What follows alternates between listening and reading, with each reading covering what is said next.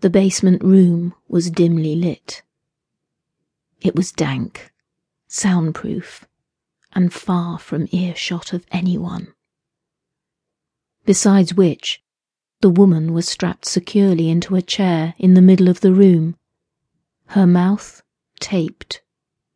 Nobody would hear her stifled, terrified pleas for help. The only source of light was a small desk lamp on the table in front of her. It pointed directly at her, so she could see nothing through the glare of the light. Classical music played mournfully on a loop, the sound filling the room from speakers in every corner. The woman's eyes were wide with fear as they scanned the dark recesses.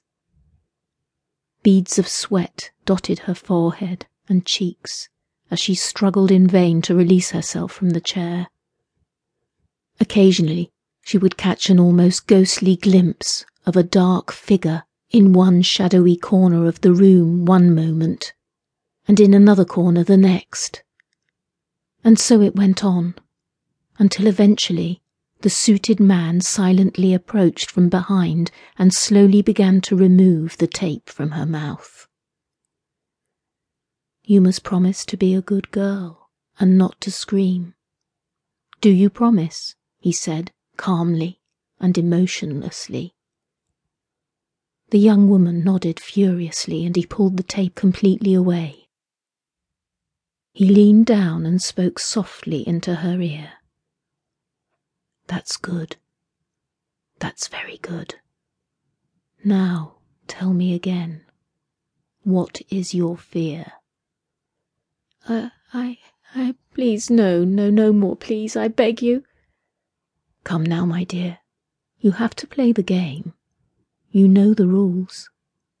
How can I help you if you won't abide by the rules?" "Please, just let me go. I won't tell anyone, I promise you." "No, of course you won't. I know that. This is our little secret, correct? And of course it's all for the greater good. You do know that, don't you, my dear?" Yes, I do, for the greater good. I know that now." The man nodded. "That's good. That's very good. So, you are going to join us in our work, is that correct?" Yes, I'll join you." He looked at her thoughtfully. "I'm sorry, my dear, but I'm afraid I don't believe you. Now then, let me ask you again.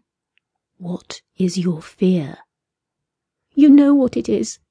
"Yes, but that's not how we play the game, is it? You have to tell me, so tell me. What is your fear?" he said, backing away into the shadows once again. "I won't do it, not any more. Just let me go and you'll never see or hear from me again. I give you my word." He emerged from the dark again, appearing behind her. He rested his hands on her shoulder for a moment. "Suffocation.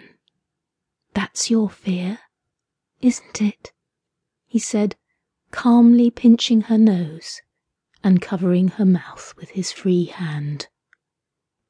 He grinned with delight, lost in the moment, as the life drained from her.